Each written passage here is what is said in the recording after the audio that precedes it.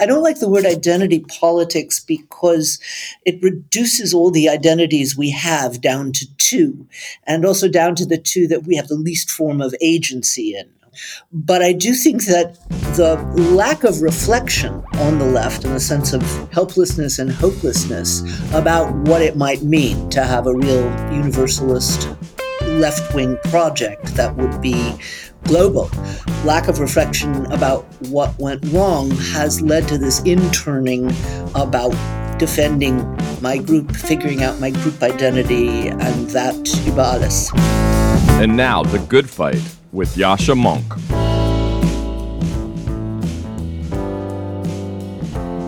Shari Berman, the excellent political scientist and old friend of the podcast, published a really interesting and thought-provoking piece in Persuasion a few days ago. It's called How Western Europe's Far Right Moderated. And her argument is that in weak political systems, extremist parties can take over the government without needing to moderate. And they often become very dangerous to democratic stability, as we have seen in Poland and Venezuela. And as she argues, and I would agree, we are seeing in the United States with the current Republican Party. But Shari also argues that in relatively strong political systems, for example, in Western Europe, these far-right parties face a kind of difficult choice. Either they remain extreme, but don't come to have much influence, or they moderate, in which case they can enter governments and perhaps even grow in their vote share. And Shari sees this phenomenon at play with the Sweden Democrats, with Giorgia Meloni's party in Italy, even with Marine Le Pen. While these parties and candidates had genuinely extremist roots, Shari argues, we no longer need to be as worried about them because they have shed some of their anti-democratic leanings. That, she concludes, is one of the reasons why Western European democracies are safer than many experts now believe. Shari's article comes at a time when there's been some interesting developments in political science trying to argue back against concern about the state of our democracies. Another interesting argument by Andrew Little and Anne Mang says that subjective measures of democracy, like Freedom House, have deteriorated. But objective measures of democracy, like whether presidents overstep term limits or how many journalists are jailed, have not, in fact, become worse over the last decade. I discussed this in a forthcoming episode of a podcast with John Kerry. I say all of this not because I have ceased being worried about the threat of populism. We have seen in many countries that these figures have, exactly as I have been warning for nearly 10 years, managed to effectively destroy the democratic system in countries like Turkey, Hungary, arguably Poland, as well as in countries outside of Europe.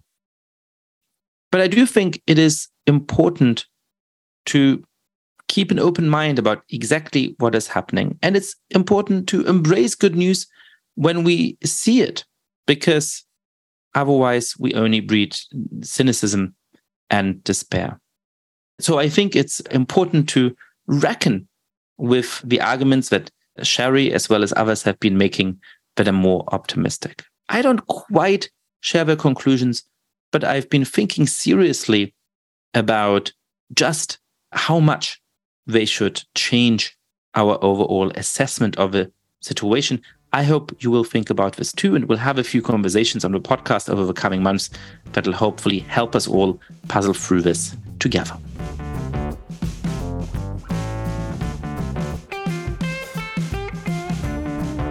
My guest today is Susan Neiman. Susan is a moral and political philosopher who is the director of the Einstein Forum in Potsdam. We talked mostly about her new book called Left is Not Woke. Susan makes the argument that genuine leftists should be committed to a form of universalism and critiques many of the new forms of identitarianism that have become so prominent over the course of the last years. We try to understand where our perspectives align and where they differ. And at the end, we also talk a little bit about a topic we have both written about, namely Germany's relationship to its own history, to its own past, and whether and how it might be a model for the way in which Americans should deal with the history of slavery and other crimes committed in the United States. Susan Neiman, welcome to the podcast. I'm glad to be here. So your last book has the thesis in its title. It's called Left is Not Woke. What do you mean by that? Well, I could also say that woke is not left. I wrote this book partly to figure out my own confusion, but it was a confusion that was reflected in conversations I had been having with friends in many different countries, all of whom their whole lives stood on the side of the left and suddenly felt and said, what is this? Maybe I'm not left anymore. And that struck me as wrong, but no one had quite teased out what the difference and the problems are. I didn't want to give up the word left, and I wanted to write a short book setting out what I consider to be left liberal principles. Those are two different things, and distinguishing them from the woke. In a nutshell, the very short thesis is that woke is fueled by traditional left-wing emotions, having your empathy for people who've been marginalized, wanting to correct historical discrimination and oppression.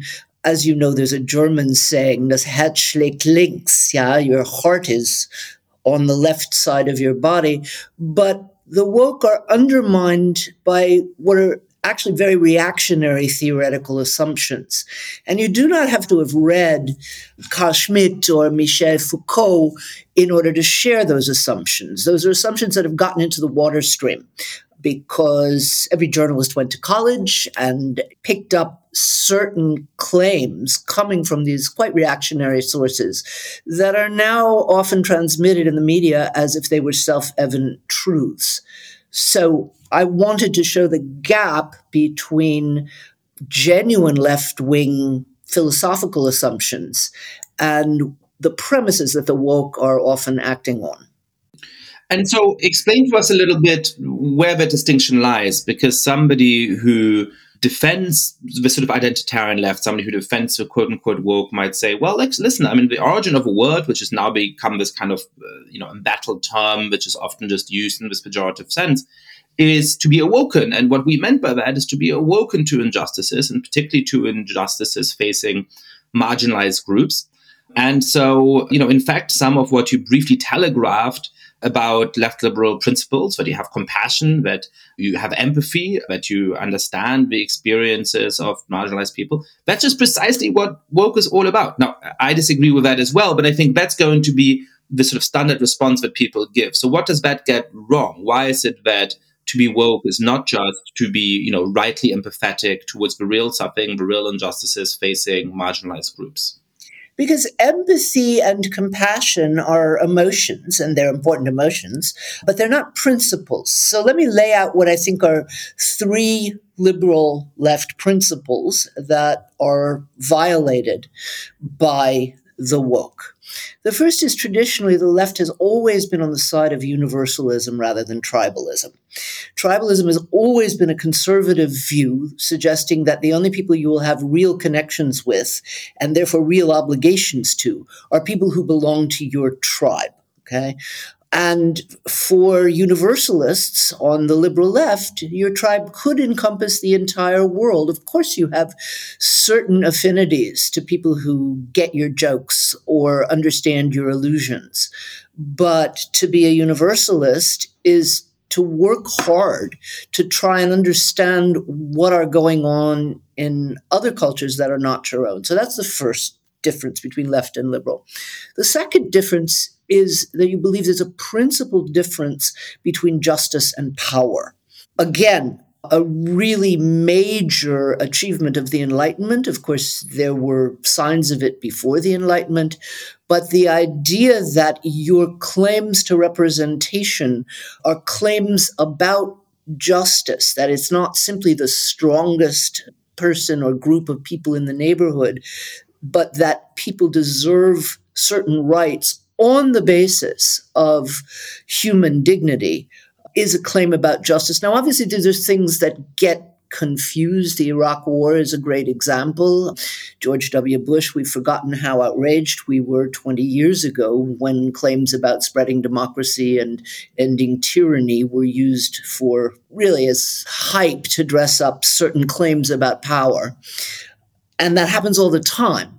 But what many of the woke have concluded is because claims to justice or universal justice have been abused, they are nothing but claims to power. And you have someone like Foucault, who's made that a principle of his entire work. So that's the second principle on which liberals and leftists agree. Third one is a belief in the possibility of progress.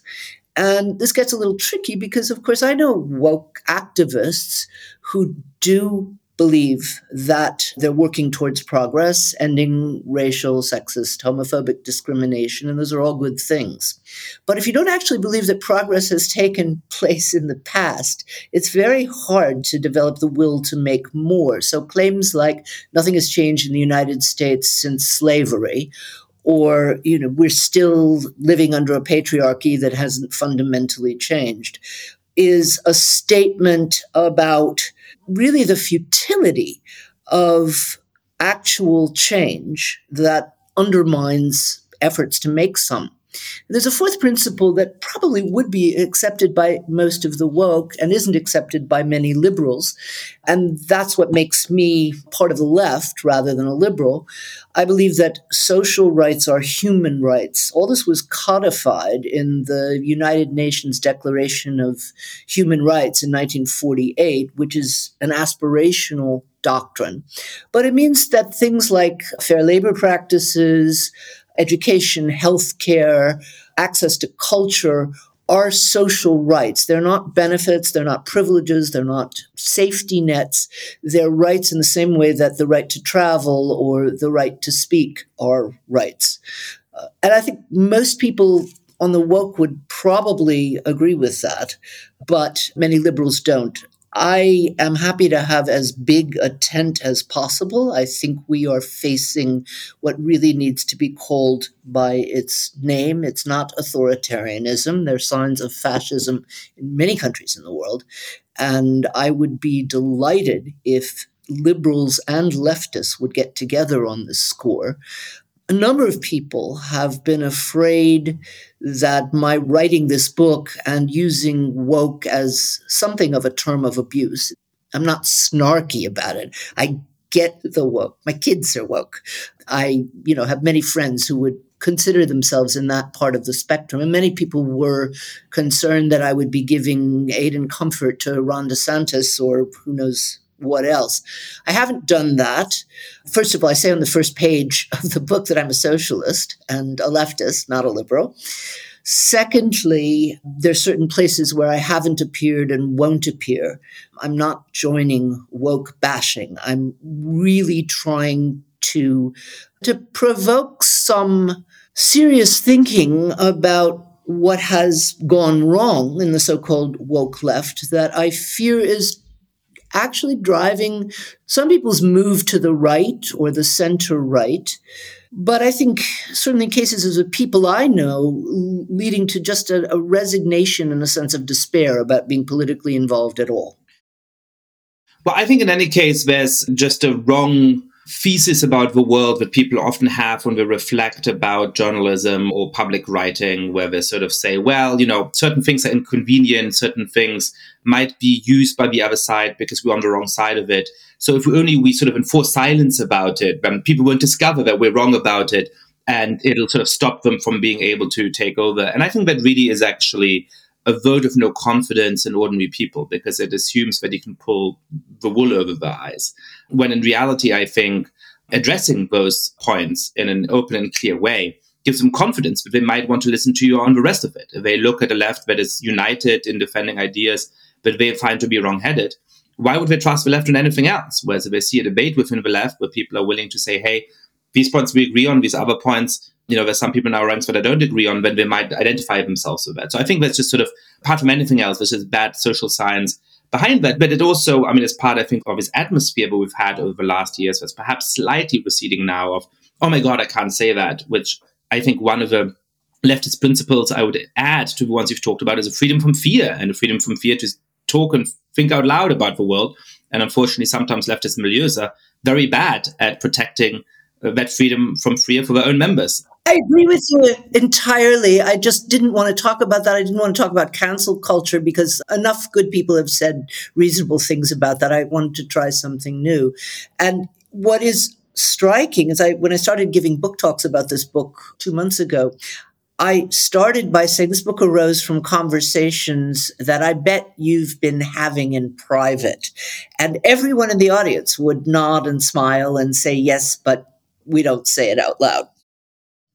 The fourth principle sort of is a little bit tacked on, I suppose. So let's talk about the three main principles that you address. And I think it's helpful to go through them in reverse order, because I think in a way they build on each other and within the worldview that you're describing, where sort of the third principle is the basis, and then you get to the second, when the final inference is the first. At least that's how I think about these principles. I largely agree with you in work that I have coming out, that these are broadly speaking the kind of principles that help to make up what the worldview is. So let's start with this denial of progress. Derek Bell, the founder of critical race theory, really acknowledged as the most important influence on it, once wrote a very influential article called The Permanence of Racism.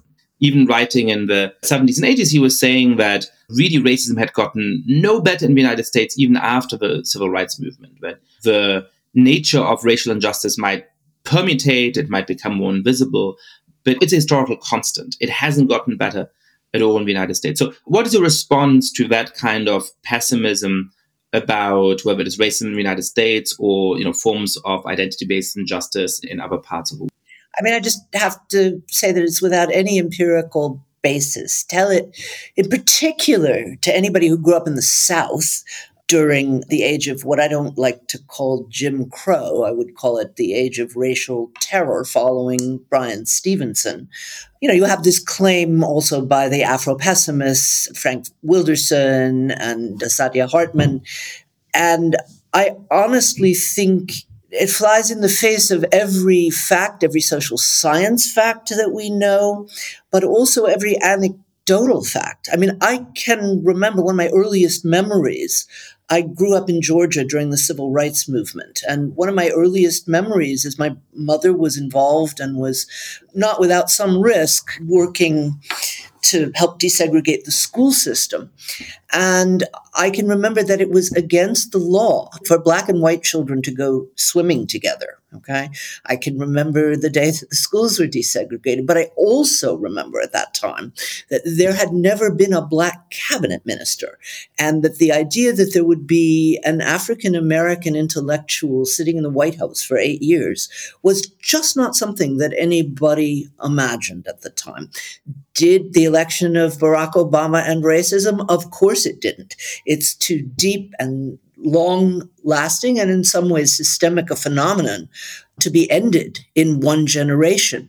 But that enormous progress is made. I just, think about, there's another interesting thing that people are often too young to remember. It was a big deal when the Supremes got onto mainstream radio because there was a classification called race music, and black music was played on black radio stations. And when you look at the music industry today that people take for granted, there's been a sea change. Does this change the life of every poor kid in a Baltimore slum? Of course it doesn't, okay? For that, we need real socioeconomic changes, but that there have been major changes in our perception of race and our understanding of it just seems a simple empirical fact. And I would also go on to say there's been true about assumptions about women's rights as well in my own lifetime. I've seen major major changes that have not actually happened as quickly in Germany as they did in the United States, but Germany is often a bit behind. And perhaps we'll come back to talk about Germany later in the conversation. I always wonder sort of why it is that these ways of talking about a lack of progress or this form of pessimism have such an intellectual hold. And they have an intellectual hold on different topics in different parts of the West, at least. And I wonder whether there's a kind of weird association that we've started to make between pessimism and virtuousness, or between how pessimistic you are and how much you care. It's nearly as though sort of if you're saying, it is terrible, then you're saying, I really care about the people who are experiencing injustice. And if you're saying, look, it is very bad, there are things that we need to fix and improve on, but actually we've made progress from 40 years ago, it's as though you're implying, well, really, we don't need to do anything because things have gotten better, so who cares? And of course, as a theory of political action in the background, I find that to be wholly unconvincing, because in fact, if nothing's changed over 70 years, despite all of our efforts, collectively, members of a minority, of course, but also of members of a majority group, then why keep going, right? If racism is permanent and it's never changing, it might change form, but it's never going to become any less bad, well, I may as well play Xbox and have a nice dinner, because whatever I do, it's not going to change. Whereas if you say, look, there are continuing injustices that we should fight against, but also we should take solace and optimism from the fact that we've made some improvements, and so we're capable of making more improvements. So perhaps, again, what we're dealing with here in the background is a kind of weird set of social scientific assumptions about what will spur people to action, and a weird set of psychological assumptions about what it indicates about you, how you speak about this, and perhaps what will make people care. Well, that's a good point. And I agree with you that it seems much more motivating to believe that some changes have been made in the past and now it's time to make some more, than to suggest that, no, it's all just as bad as it always was. But I think there's something else besides a social science assumption. I think there are it's a combination of psychological and philosophical assumptions. Talking about how everything is worse makes you sound smarter. People who talk about things being, gradually there's been some progress made, not enough, but this is how things proceed, are dismissed as being naive and slightly embarrassing. And there are these philosophical tropes. Once again, you do not have to have read Foucault or Adorno and Horkheimer to make them, but the idea that what looked like progress in the past turned out to be a subtle and insidious form of repression and domination, that is a trope that, again, you get social science, you get in some of the humanities, and then you get into the newspaper and the podcasts and whatever. And it sounds clever, okay? But you could actually deconstruct that just as well as they think they're deconstructing claims about progress. And that's part of what I tried to do in the book. So the second principle that you talk about, as I understand it, sort of contrasts power and principles. Let me put to you how I would think about this, how I've written about this in forthcoming work, and you can respond to me whether we agree or whether you have a sort of slightly different spin on it. So the way that I think about it is that, of course, many societies have failed to live up to the noble values that they've written on the packaging. The United States Constitution, when it was written, was a beautiful document, and obviously the racial reality of the United States continued to be terrible for 150 years and continue to be deeply troubled well beyond that.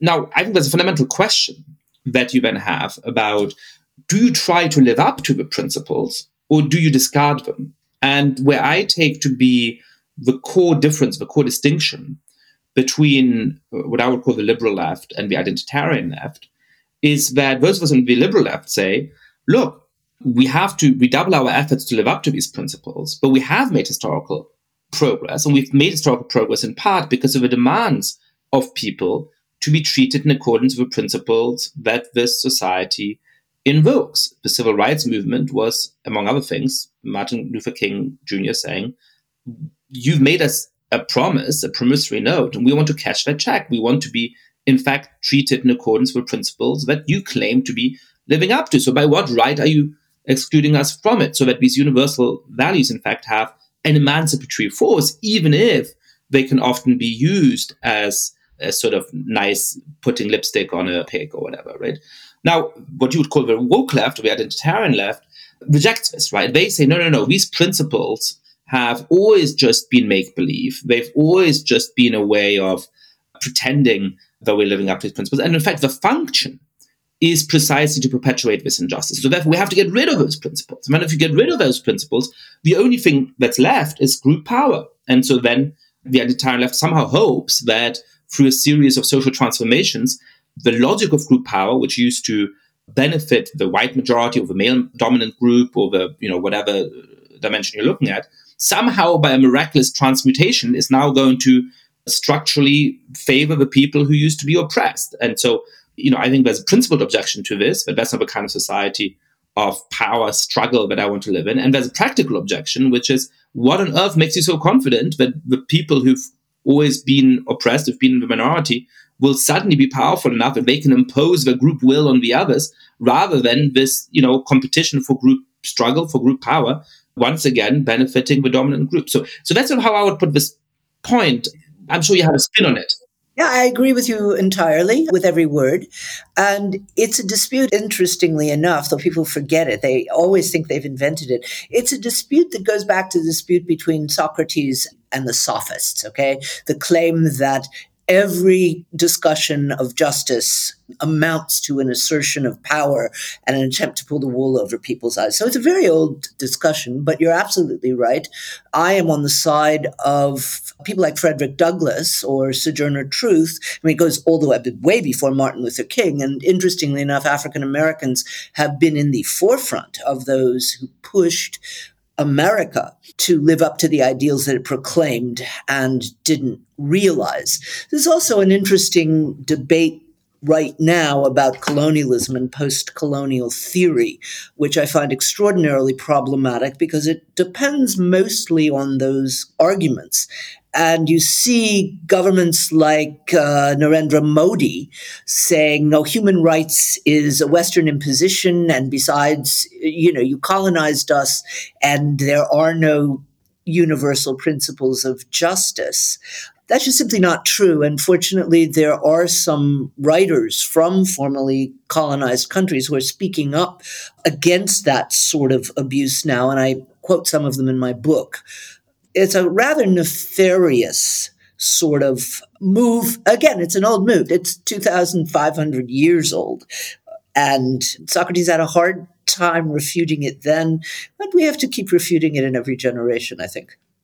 Yeah, and I'm glad you mentioned Frederick Douglass. I think What to the Slave is the 4th of July is perhaps the classic text in the American tradition that defends the idea and the strategy of living up to these values and demanding inclusion of those values rather than dismissing them, because they are so often hypocritical, as of course they were in Frederick Douglass's time, as he states very bluntly in that wonderful speech. I want to push you on one thing here. I'm a left liberal, I suppose. You say you're a socialist liberal. So let me push you on this particular point, because as you're saying, the conflict between people who are saying we should respond to hypocrisy by ceasing to be hypocritical, or we should respond to hypocrisy by getting rid of the values and the rules that aren't consistently followed, goes back to Socrates. But one of the very important instantiations of it was in the history of socialism. Now, I don't think that, broadly speaking, the tradition we're talking about is just a form of quote-unquote cultural Marxism. I think that's a misunderstanding, and we agree on that. And perhaps we'll come back to it. But there is an important parallel here, right? Which is that socialists and Marxists have always said that about liberal democracy. They have said the rules of bourgeois democracy are just a set of illusions that are meant to pull the wool over the eyes of the proletariat, right? All of the constitutions of the world are just the sort of notes by the Committee to Defend the Bourgeoisie. And so therefore, any genuine progress entails the exact same kind of rejection of neutral rules and universal values that now the identitarian left in different form is asking for. So do you think that there is this parallel between the rejection today by the quote-unquote woke of this aspiration to living up to those principles and the way in which a lot of the Marxist tradition talked about it. And which side of that debate do you stand on when it comes to issues of class? In a lot of the Marxist texts, you do have that position, which is why I don't call myself a Marxist. I'm a socialist. And I wrote about that in a book I wrote 15 years ago, Moral Clarity, about where I think Marx went wrong on that score. Although in some of his writings, especially the early writings, it looks like he's saying something closer to what you and I believe, which is that liberalism claims to uphold certain principles of equality, fraternity, and liberty, but without thinking about the material means to realize those principles, it leaves a huge portion of the population, in fact, without the means to liberty or equality. That's sort of the social democratic reading of the early Marx. If we want to talk socialist theory, I think probably my favorite socialist theorist is Edward Bernstein, one of the founders of the German Social Democratic Party. I can call myself a social democrat or a democratic socialist, but I stick to the term socialist partly to provoke people, partly to remind people that there was a socialist tradition in the English-speaking world that has been pretty much wiped out of consciousness. People are astonished when they realize that Albert Einstein wrote an essay defending socialism in 1947, beginning of the McCarthy era. And we tend to forget, and I think this is not an accident, that there's many forms of socialism, at least, as there are forms of capitalism. I don't think the left really worked through what went wrong in 1991 or 1989, whichever date you prefer, I think 91. The collapse of state socialism and this one model that was, repressive and authoritarian and problematic in all kinds of ways, left a lot of people feeling helpless. I can remember people who had spent years debating what kind of a socialist they were, not whether they were a socialist. And I'm thinking of several different countries, just saying, oh gosh, I guess, it always led straight to the gulag and I was mistaken and this is the end of history. And I actually think that is a huge reason for the development of woke, because it seemed to people that large-scale universalist political projects had been proved hopeless, if not wrong. And the thing to focus on was individual and group identities. I don't like the word identity politics because it reduces all the identities we have down to two, and also down to the two that we have the least form of agency in. But I do think that the lack of reflection on the left and the sense of helplessness and hopelessness about what it might mean to have a real universalist left-wing project that would be global. Lack of reflection about what went wrong has led to this interning about defending my group, figuring out my group identity, and that über alles. On a side note about identity politics, I agree with you that that's not a helpful term, in part because there are certain forms of identity politics that are perfectly natural part of democracy. You always are going to have some forms of group interest representation, right? The American Association of Retired Persons is a very, normal kind of form of democratic politics. Here's an identity group, people who are old, of retirement age, and we're going to defend their interests. You might think that sometimes the AARP has a positive impact on the world, sometimes perhaps has a negative impact in over-prioritizing the interests of a particular demographic group, but it's a perfectly legitimate form of politics. And the same, I would say, is true of, associations representing Armenian immigrants in the United States and perhaps putting pressure on Congress to recognize by name what happened in Armenia after 1918 and so on, right? So there's forms of interest group politics that have an identity base that are legitimate. Where it becomes illegitimate is when you want to make it the very basis of the principles of a society. Well, I think there's a fundamental difference between interest and principles, okay?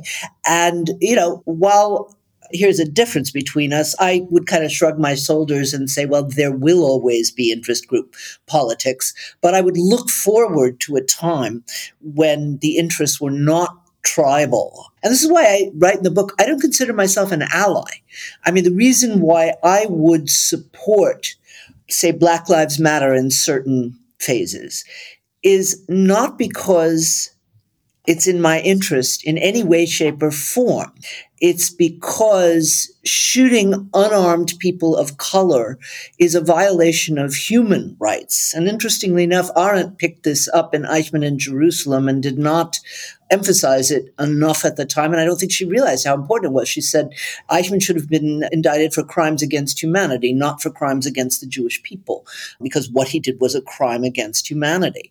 So allies are people who have shared interests for a while, like the United States and the Soviet Union, and then suddenly they didn't anymore.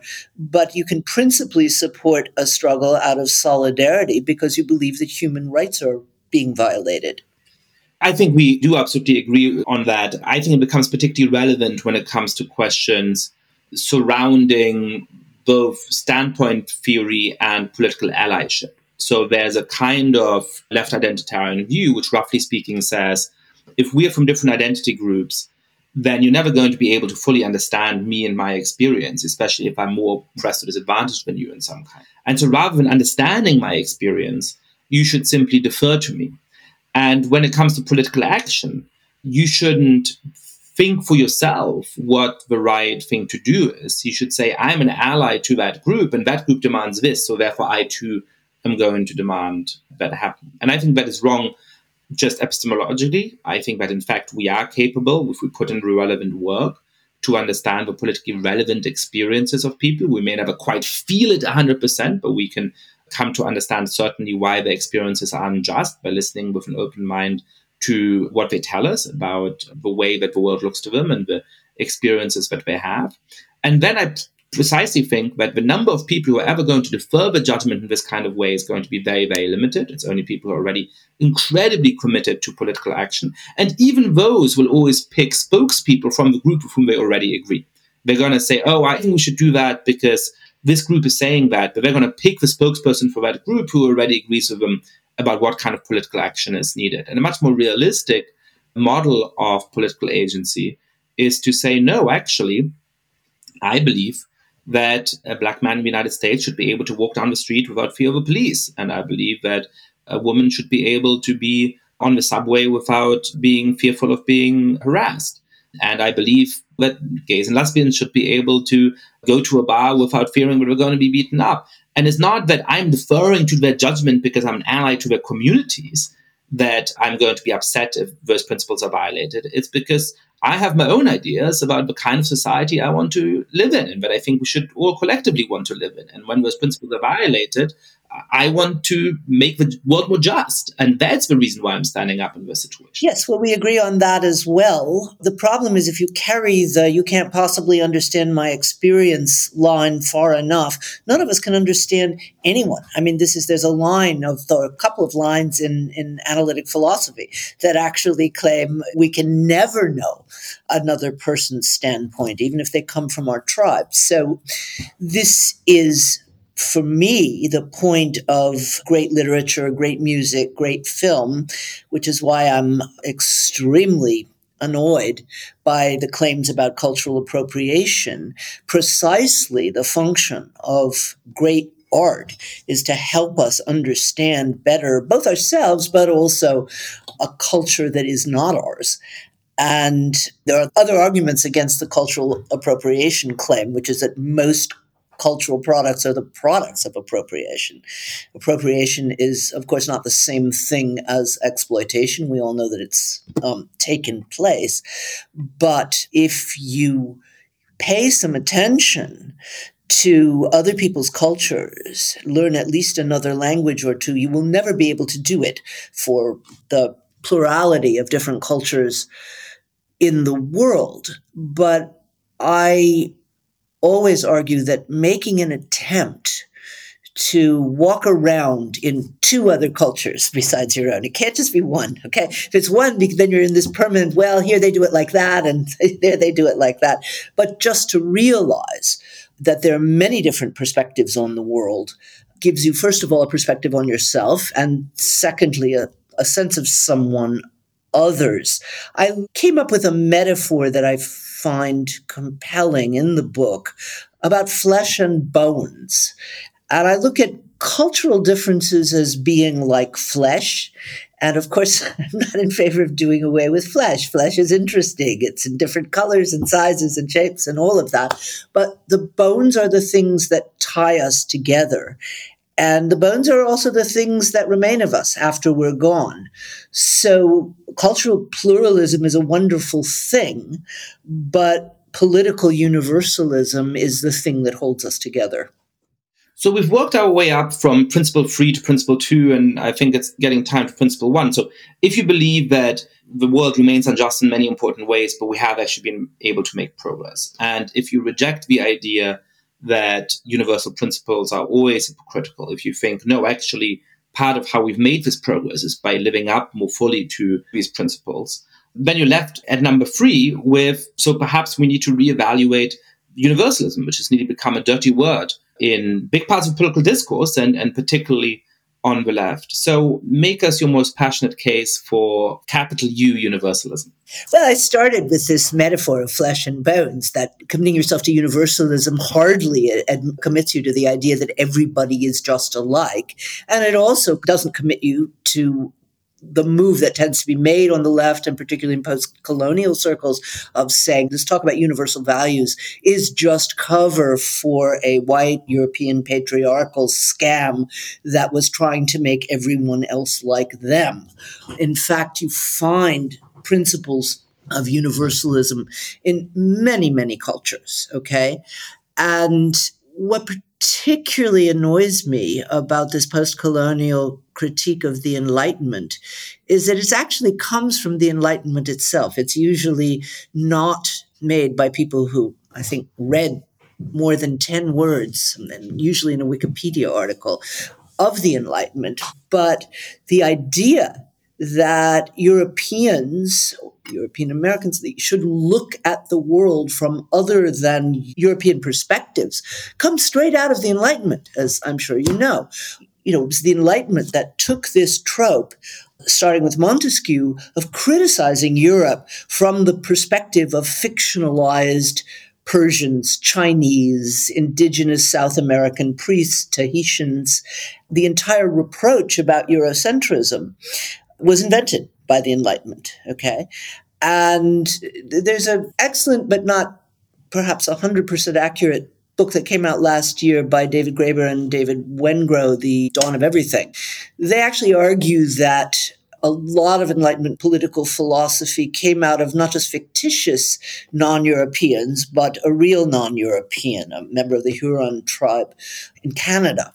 It's not clear that their research there is conclusive, but what is clear is that thinkers of the Enlightenment were incredibly interested in reports and ideas coming from non-European places, specifically about things like the patriarchy, like patriarchal marriage laws and treatment of women that was different in other cultures, about property relations that were different in indigenous North Americans whom they were in contact with.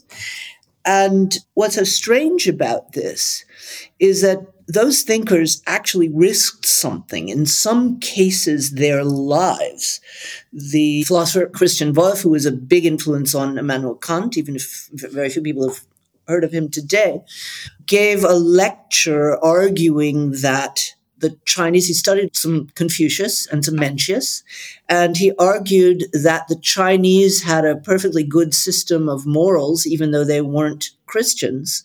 And for this, he was ordered to leave not just his university position, but the entire state of Prussia in 48 hours, or to face execution.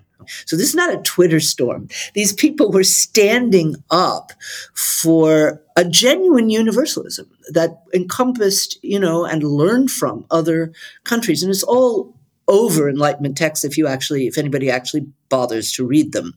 I like the way that you connected all three of the principles that I'm using for the liberal left. I would have done it in the other direction, but I do say in the beginning, they're all interconnected, because if you are not a universalist, you base your principles on tribal claims, which are fundamentally interests of power and not principles. And if you base your politics on tribal interests, then it's very unlikely that we're going to make any genuine progress. You will have an eternal struggle of all against all that may accidentally turn up to be more just in one period than another, but probably no one will be around to recognize it. The one worry I have about this conversation is that we've agreed about too much. So I want to hone in on something where we might disagree, which is a different set of things that you've worked on. We're both Jewish and we've both spent parts of our lives in Germany. We sort of spent, as I understand it, different parts of our lives in Germany, which is to say that I grew up there and then I moved away, and you grew up in America and then you moved there. But you have argued in the past that there are many things that other countries can learn from how Germany has dealt with its dark past.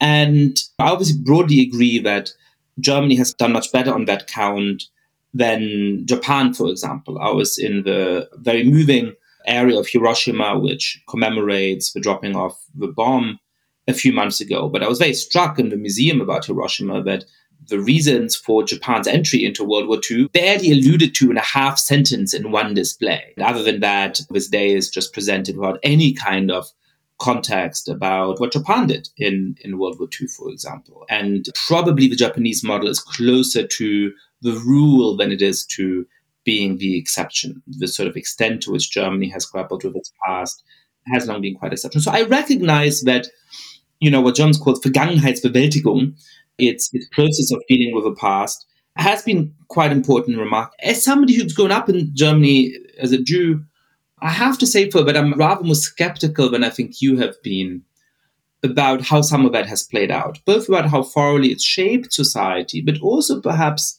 about whether an over obsession with it, which I think did mark the German public, at least for a period in the 90s and 2000s, was ultimately helpful to building a better society. And I personally, growing up there, often experienced this sort of extent to which Germans thought about what Germany is and whether you're a good German as sort of channeled through how are we going to think about the past, and therefore how are we going to treat the few Jews who are still around today as a real obstacle to friendship and to contact with people.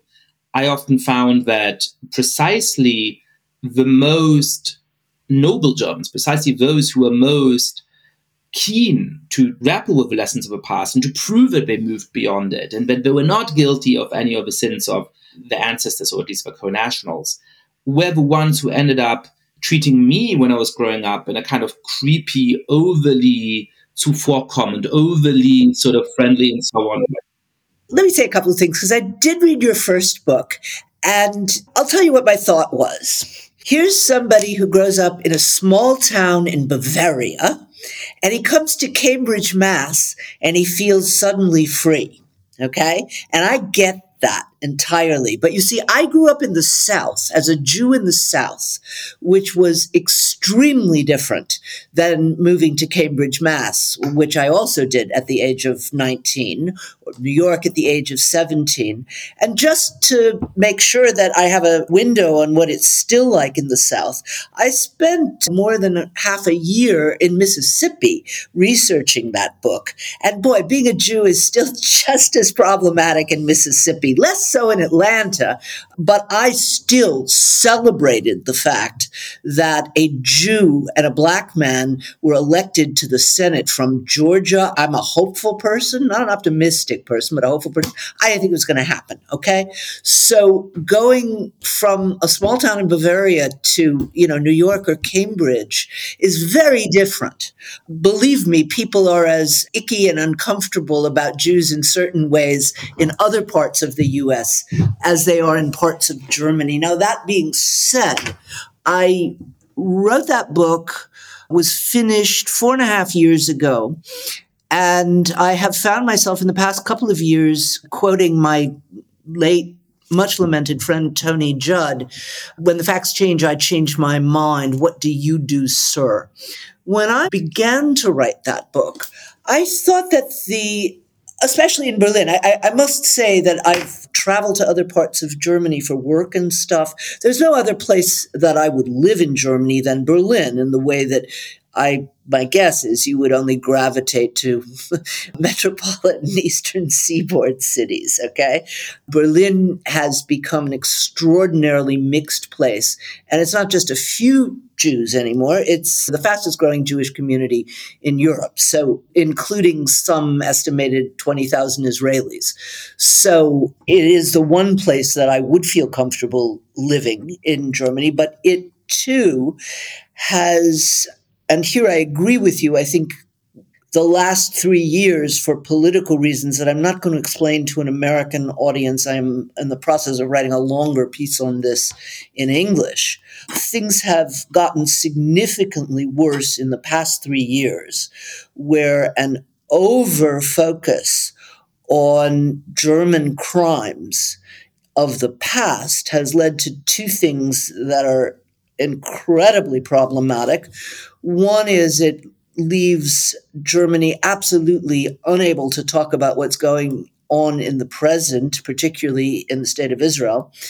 But secondly, it winds up thinking that the only Jewish voices that count are the voices that talk about Jewish victimhood. They have completely forgotten about Jewish universalists. They put people on postage stamps when they're dead, but from Moses Mendelssohn to Hannah Arendt, the German Jews of the past who are mourned were all universalists. And at the moment, the focus on German crimes, they've all learned the lesson, Jews were our victims, we murdered them, leads people to see authentic Jewish voices as the ones who cry anti-Semitism the loudest at any occasion. Now, this relates, just two more sentences.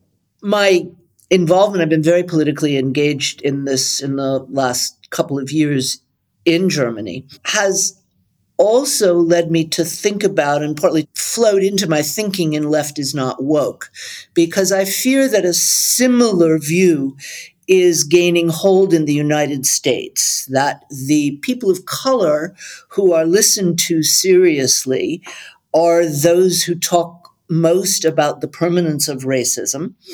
And those who go against that line are dismissed, are called conservatives when they're liberal Democrats, those who present an alternative, much more universalist view. So I see parallels and problems now in both places that I didn't see 5 years ago when I was writing that book.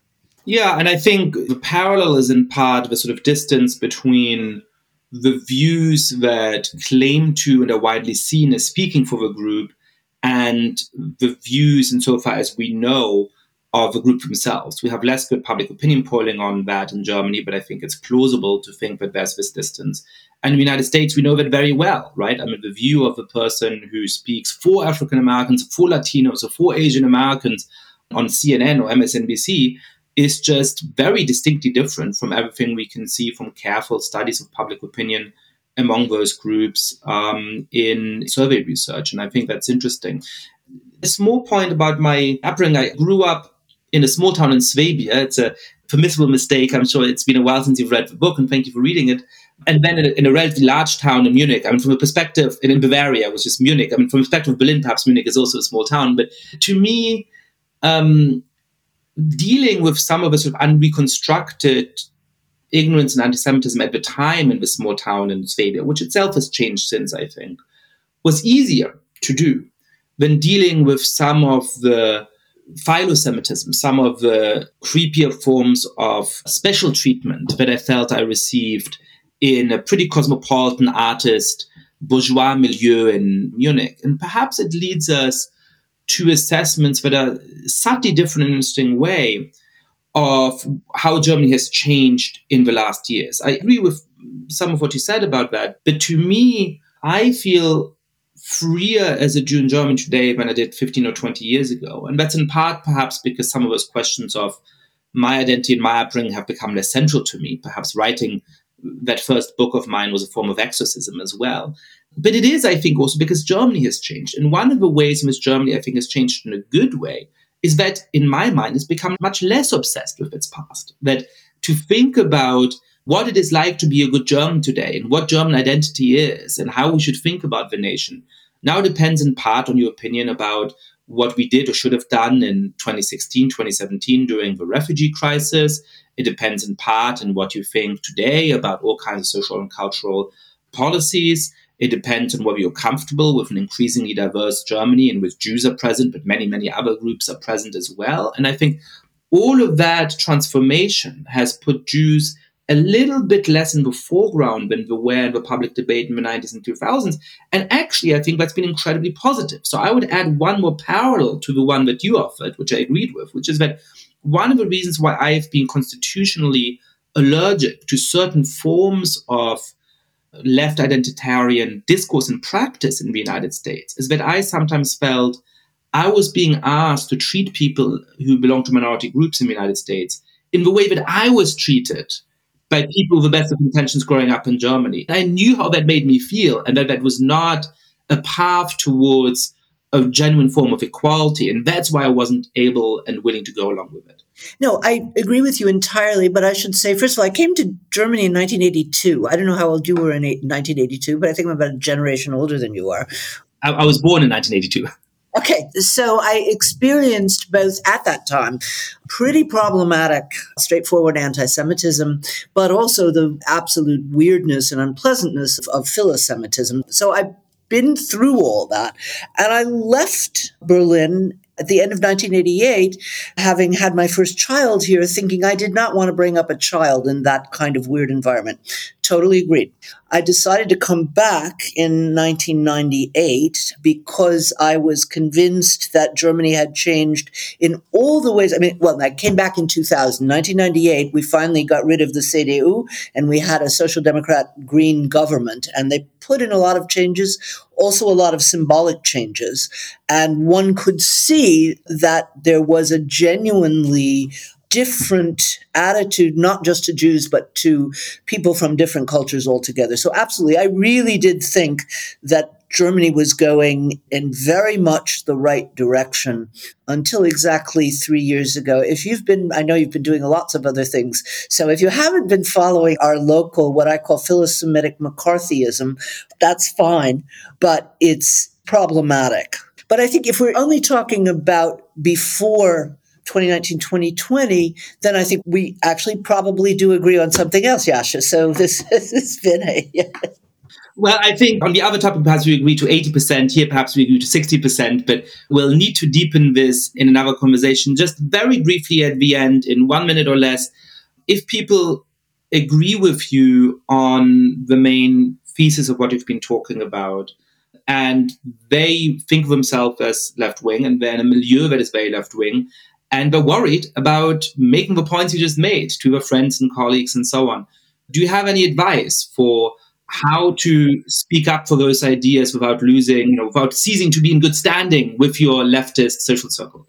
First of all, speak up. You will find that many more people agree with you and will say things like, I was going to say that, but I was afraid to. It has happened to me many, many times. I think the second question that everybody should ask themselves and ask their friends and colleagues is, list 10 identities that are crucial to your being. And I think everybody will find, first of all, it's hard to restrict yourself to 10, but you certainly will not restrict yourself to 2, which is race and gender. And to think about why essentializing people just a couple of decades ago on the basis of these 2 categories over which they have quite little agency, and to think about what it means to you to be a person who makes decisions, who acts in the world, who's an agent. Raise those questions with your friends and colleagues, and you'll be surprised at the positive reactions that you get. Susan Neiman, thank you so much for coming on the podcast. Pleasure. Look forward to meeting you in real life sometime.